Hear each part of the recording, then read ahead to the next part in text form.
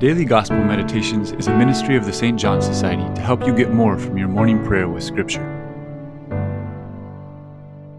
In today's Gospel, we have a conversation between Jesus and a scribe on which commandment is the greatest.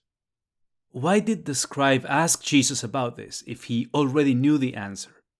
Here's what I think was going on. This was a debated question at the time. The scribe knew the solution of different rabbinic schools, but didn't find them convincing. So he went to Jesus.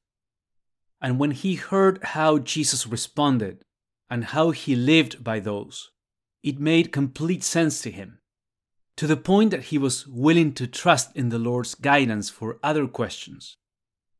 Notice that the scribe added something of his own, that observing these two commandments is worth more than all temple sacrifices. Jews at this time derived so much of their religious identity from the temple worship that the saying sounded a bit striking. But Jesus praised him for putting first things first. The scribe practically anticipated what St. Paul would write in 1 Corinthians 13. If I spoke in angelic tongues, if I gave up all that I have and understood all mysteries, but I don't have love, it's worth nothing.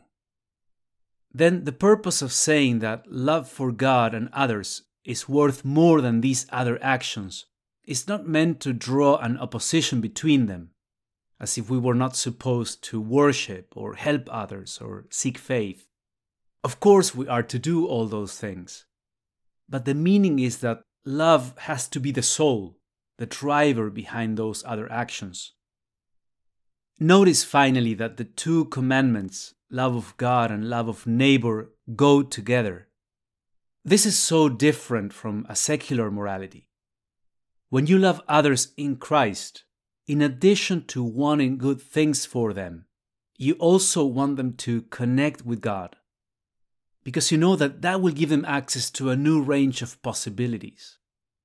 It also happens that because you love God, the Lord will challenge your love for others beyond the measure of what most people do.